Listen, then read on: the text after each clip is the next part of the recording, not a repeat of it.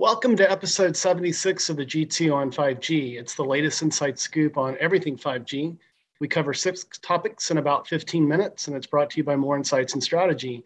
I'm Will Townsend, and joining me again this week is fellow analyst Anshel Sag for our Thanksgiving edition. Let's get started with my first topic. And news broke today around Ericsson's intention to acquire Vonage. And the first question that came to my mind is like, what does this really mean for their push into enterprise? And as I dug into the details around the acquisition, so it's a pretty big acquisition for Ericsson, over $6 billion, which represents about a 4 times multiple on top line revenue. And I find it interesting when I think of Vonage, I think of unified communications as a service. But as I sort of dug into this, they also offer a video communications platform, and they boast that they have over 120,000 customers and more than 1 million developers globally. And so if you think about this, what Vonage positions with VCP is it provides a framework that allows developers to embed high quality communications, especially video, into applications without any necessary incremental infrastructure on the back end. So if you think about 5G and what it promises from a latency perspective, it's really going to be fine-tuned for video. And so it's quite a costly price tag for Ericsson, but it certainly complements its acquisition of Cradlepoint, which was only a little over $1 billion. And this should really serve as a nice foundation for Ericsson to hit the ground running into enterprise and be more competitive with Nokia, which in my mind has had an advantage over Ericsson with respect to private wireless, but would love to get your input. Yeah, I think it's really interesting because a lot of people aren't really familiar with Vonage anymore because they're not as much of a consumer company anymore. Right. So I think a lot of people are questioning the validity of this acquisition, and I think that they might be justified in some sense. Because this is Ericsson maybe trying to get in more into the services business than they've traditionally been. And they've had services businesses in the past, and those haven't done as well as their traditional infrastructure businesses. So, I'm not really sure how this will work out for them. But I do know that there is definitely some, synergy between what they're doing today and acquiring Vonage. It just really comes to the question of whether or not they will expand and improve Vonage's overall reach to the point that it makes justified for the acquisition. I would agree with that. What's interesting, you're right, from a services perspective, it's been sort of hit or miss, other than services tied to, like you mentioned, their infrastructure business. This is interesting because it could possibly open up opportunities for Ericsson to develop 5G enabled services like with video, which is what that VCP platform for Vonage potentially brings, and allow Ericsson to present these capabilities to operators to find new ways to monetize that 5G investment. I've spoken in the past about how, from an LTE perspective, the operators were overly focused on access, and then the whole unlimited plan shoe dropped. And the OTTs in a 4G world were really the ones that reap the benefit of monetizing services. So this is interesting. It's quite a costly acquisition so to your point, it'll be interesting to see how this winds out. Ericsson is stating that they believe that they'll be able to close the acquisition sometime late first half, early second half of next year. So we'll definitely keep our eyes and ears open and report back on future podcasts. But let's go to your first topic this week. You're at the MediaTek analyst event, and you want to talk about some of the things that you learned while you were there. Yeah, so MediaTek had a executive summit, which they didn't do last year because of the pandemic. But their first one was 2 years ago, and this is their second one. And they came out swinging this year. They announced a new Dimensity 9000, which is a flagship 5G SoC. It does not have mmWave support, but it does have all of the latest cores from ARM in terms of CPU and GPU. And they are the first to support LPDDR5X at 7,500 megathreads per second, or 7,500 megabytes per second. So they have a flagship 5G SoC now. They will be having millimeter wave support coming in a chipset announced next year, but that will be a mid-range chipset, which I believe will most likely be something that they are targeting with an OEM for Verizon in the US. I don't think that they're trying to compete at the high end on millimeter wave quite yet. So it sounds like it's going to be more of a mid-range or high mid-range offering. And there was something else that I think slipped most people. And I actually asked this question during the Q&A, and I wasn't even aware of this, but apparently there are certain regions of the world where TV SoCs, which MediaTek also announced, and they actually have 65% market share in TVs.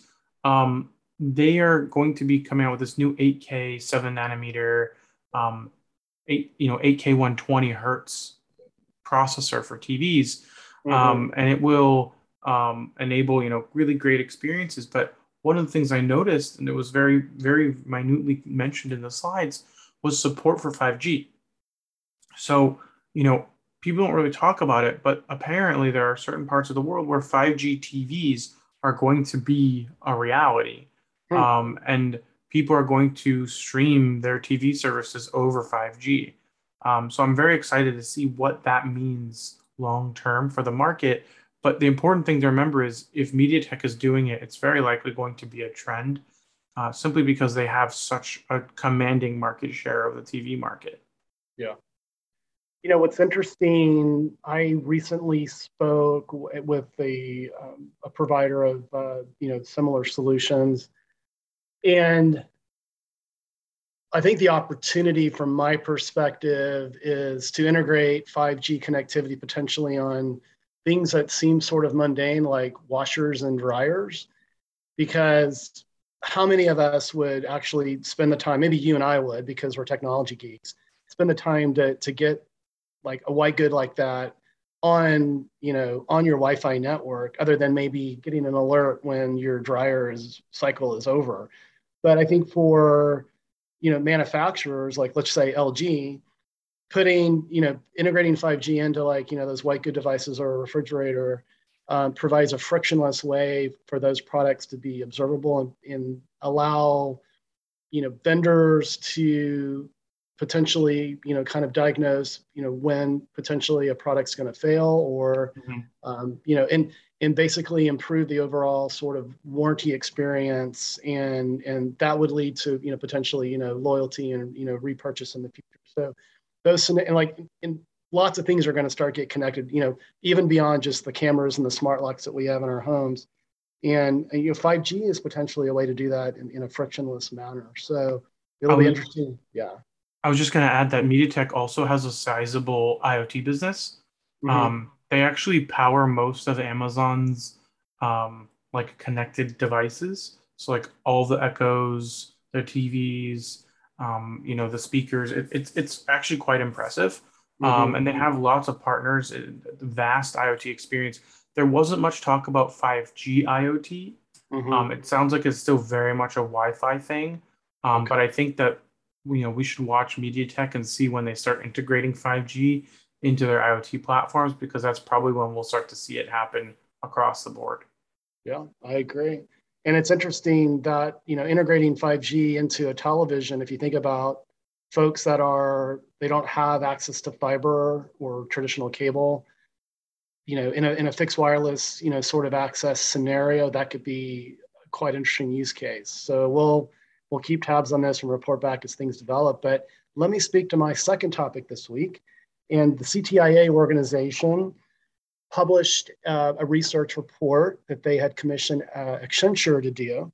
And they're talking about fixed wireless access being a potential game changer within rural America. And this is something that I've been talking about for many months, probably a year or longer. But the report states that basically the conclusion is FWA could serve 8.5 million rural households, nearly half in the US. There wasn't really a time frame that was stated there, but certainly FWA can be an important part. There are other elements that are going to come into play to bridge the digital divide. And so I think the timing of this report is interesting with the infrastructure bill just being passed. We've talked in the past about carve outs for broadband and that sort of thing, but would love to get your perspective on this. Yeah, I mean, I think that the U.S. carriers are especially gung ho on fixed wireless because Verizon needs to justify their millimeter wave build out with FWA. And I think that T-Mobile is trying to justify their massive Sprint acquisition with FWA and the midband. And to be fair, they do have a considerable amount of spectrum in that 2.5 gigahertz band. But I think overall, there has always been a significant gap in internet service in America, especially when you consider how large the US is geographically. I don't think there's another country remotely as large as the US that's attempting to cover as much of the country as the US is. Other countries have simply just accepted that they won't. So, it's a pretty vast undertaking. But that said, if we are going to cover, nearly 100% of Americans with 5G, it's going to have to be done with FWA as a thought to justify the additional costs of getting it out to the rural edges. And I think, there's going to be people who are happy with what we consider mediocre 5G just because, they've been dealing with 3G or worse. Right. And, I think that hopefully these people will get better than low grade 5G service and will hopefully get access to at least midband or millimeter wave FWA. But I think that millimeter wave and FWA have matured considerably to the point where I think we can start to offer it to people as their primary home connection. I agree. It's a potential game changer. But let's move to your second topic this week. And we've been speaking about the whole brouhaha around the FCC and the FAA in the US and concerns around contention within C-band spectrum. But it sounds like this is extending up to the Great White North, right? Yeah, so Canada has its own organization, Canada's Department of Innovation, Science and Economic Development, ISED, and they have decided to restrict certain 5G services because they would interfere with radio altimeters. And it's a specific restriction on anything between 3.45 and 3.65, which is midband. And it would, as they say, they believe that it will interfere with the signal. And sorry about my dogs. But it would interfere with the altimeters in that band, and as a result, they are banning it midband deployment around airports, which is because most of the interference occurs at lower altitudes. And honestly, this issue continues to come up. It has been a known issue for years now, and it has been a problem that needed to be addressed by the FAA and the FCC, and it wasn't. You and I have talked to a lot of people about this in the last few weeks, and I think the general consensus is this is a very edge case scenario, and this is mostly for people that do not have commercial airliners. These are people who have personal small aircraft that have no filters. And this needs to be addressed by simply forcing these people to install filters on their planes by a certain date.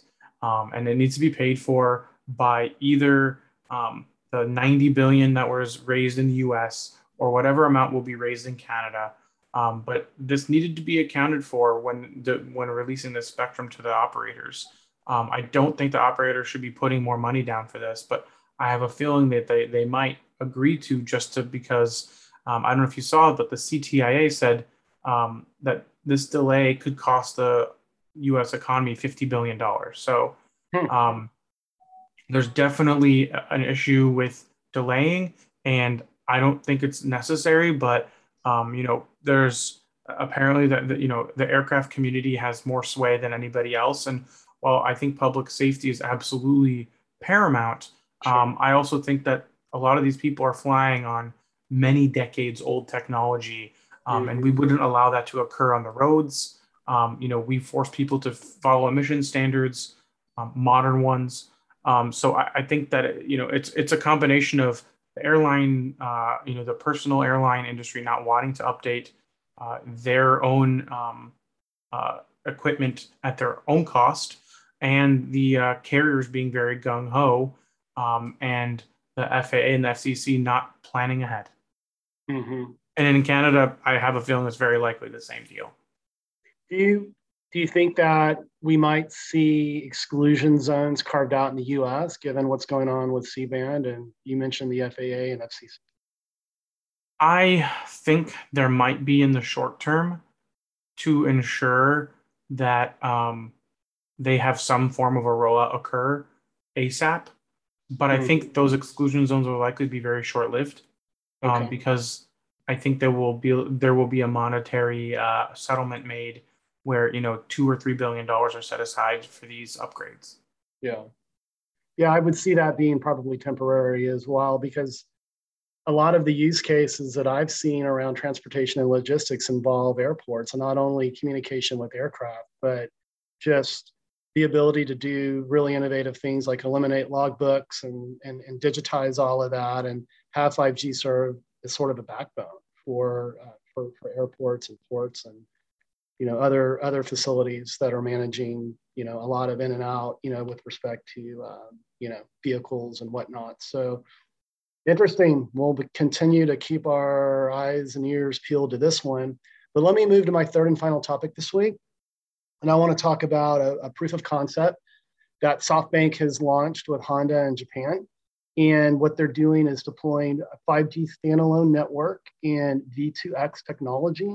And the end goal is to reduce collisions between pedestrians and vehicles. And this seems to me like a great use case to leverage the power of 5G. And certainly, with cars and, with the integration of cameras, you own a Tesla, more and more cars are, going to have, cameras integrated, and they're going to be able to do some pretty incredible things when you harness the power of 5G from a latency and a throughput perspective. But they walk through several different scenarios in this proof of concept. One, reducing collisions involving pedestrians who are visible to vehicles and invisible to vehicles, and actually having a communication mechanism where the car can actually send an alert to the pedestrian on their handset, sort of like an Amber Alert. So I think this is a great example of the power of 5G, with, dynamic, movement, of people and vehicles, and just the whole integration of, camera technology. And Qualcomm's driving a lot of this within their digital chassis, program that you and I learned a little bit about last week when we were there for the investment day. But would love to get your input on this as well.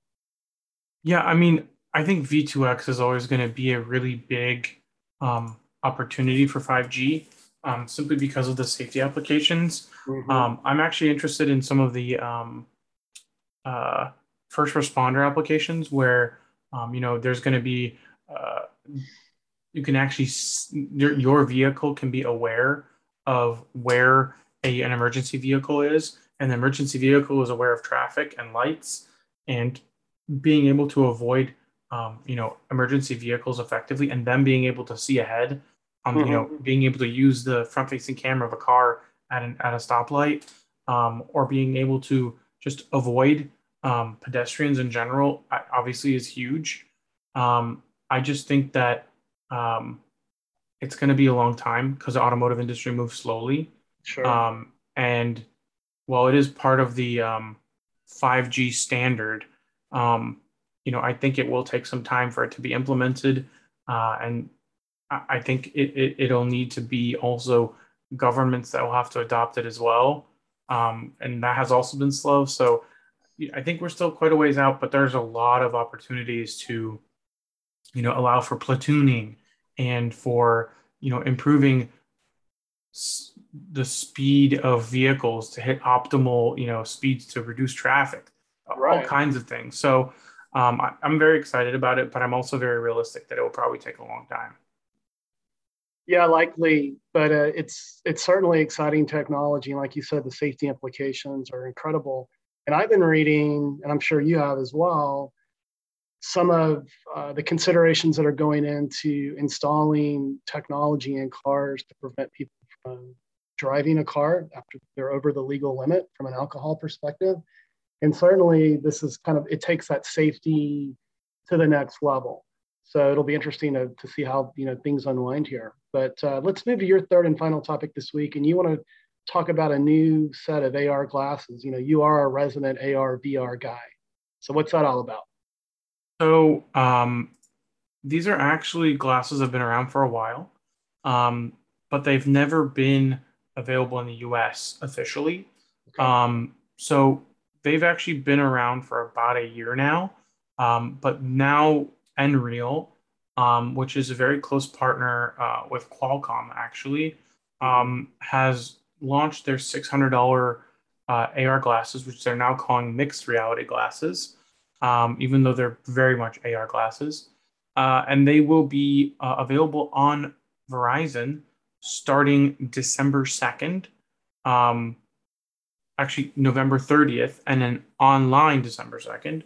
Okay. And you'll be able to purchase these, and they can be compatible with Samsung and OnePlus phones. So you don't necessarily have to own one specific device, which is what the case used to be last year when these came out. So there's a plethora of Samsung devices, including the entire S21 and S20 lineup, as well as the OnePlus 8 5G, which is interesting because the OnePlus 9 is not on this list. Nonetheless, it's a big deal because this is a consumer AR headset that you can finally get in the US. The only issue is if you have an iOS device, you're out of luck. So compatibility is still not quite where it needs to be, but I actually don't really see there being AR devices in the future that will be compatible with Apple until Apple launches their own. So I think Apple wants to be first to market on iOS, and that's just going to be the way it is. But eventually I see there being a possibility that other AR glasses will be allowed onto Apple's platform. But at this point, there is no Apple platform, so we can't even talk about it. But overall, this is a great addition to Verizon's lineup, and I'm not surprised that Verizon is the one doing it. But I am going to say that I have a feeling that Verizon probably competed with T-Mobile for this because T-Mobile Germany in Deutsche Telekom has a pretty good relationship with OnePlus. So I wouldn't be surprised if they had some kind of discussions with T-Mobile US because they're also very engaged on XR and AR and VR. So I was a little surprised to hear it was Verizon, but I'm also not really because they do want to show off mmWave's capabilities. And the best way to do that is having an AR headset. Absolutely. It's a great use case for sure. And as you mentioned, that's been Verizon's emphasis is building out its mmWave, ultra wideband service. So, well, awesome, buddy. This has been another great podcast. Why don't you take us home? Absolutely. We hope our viewers and listeners found this week's topics interesting. If anyone out there would like to provide us insights on a specific 5G topic for a future podcast, please reach out to us on social media. Will is at Willtown Tech, and I'm at Anshel Sag. We hope you have a great Thanksgiving, and please tune in again next week.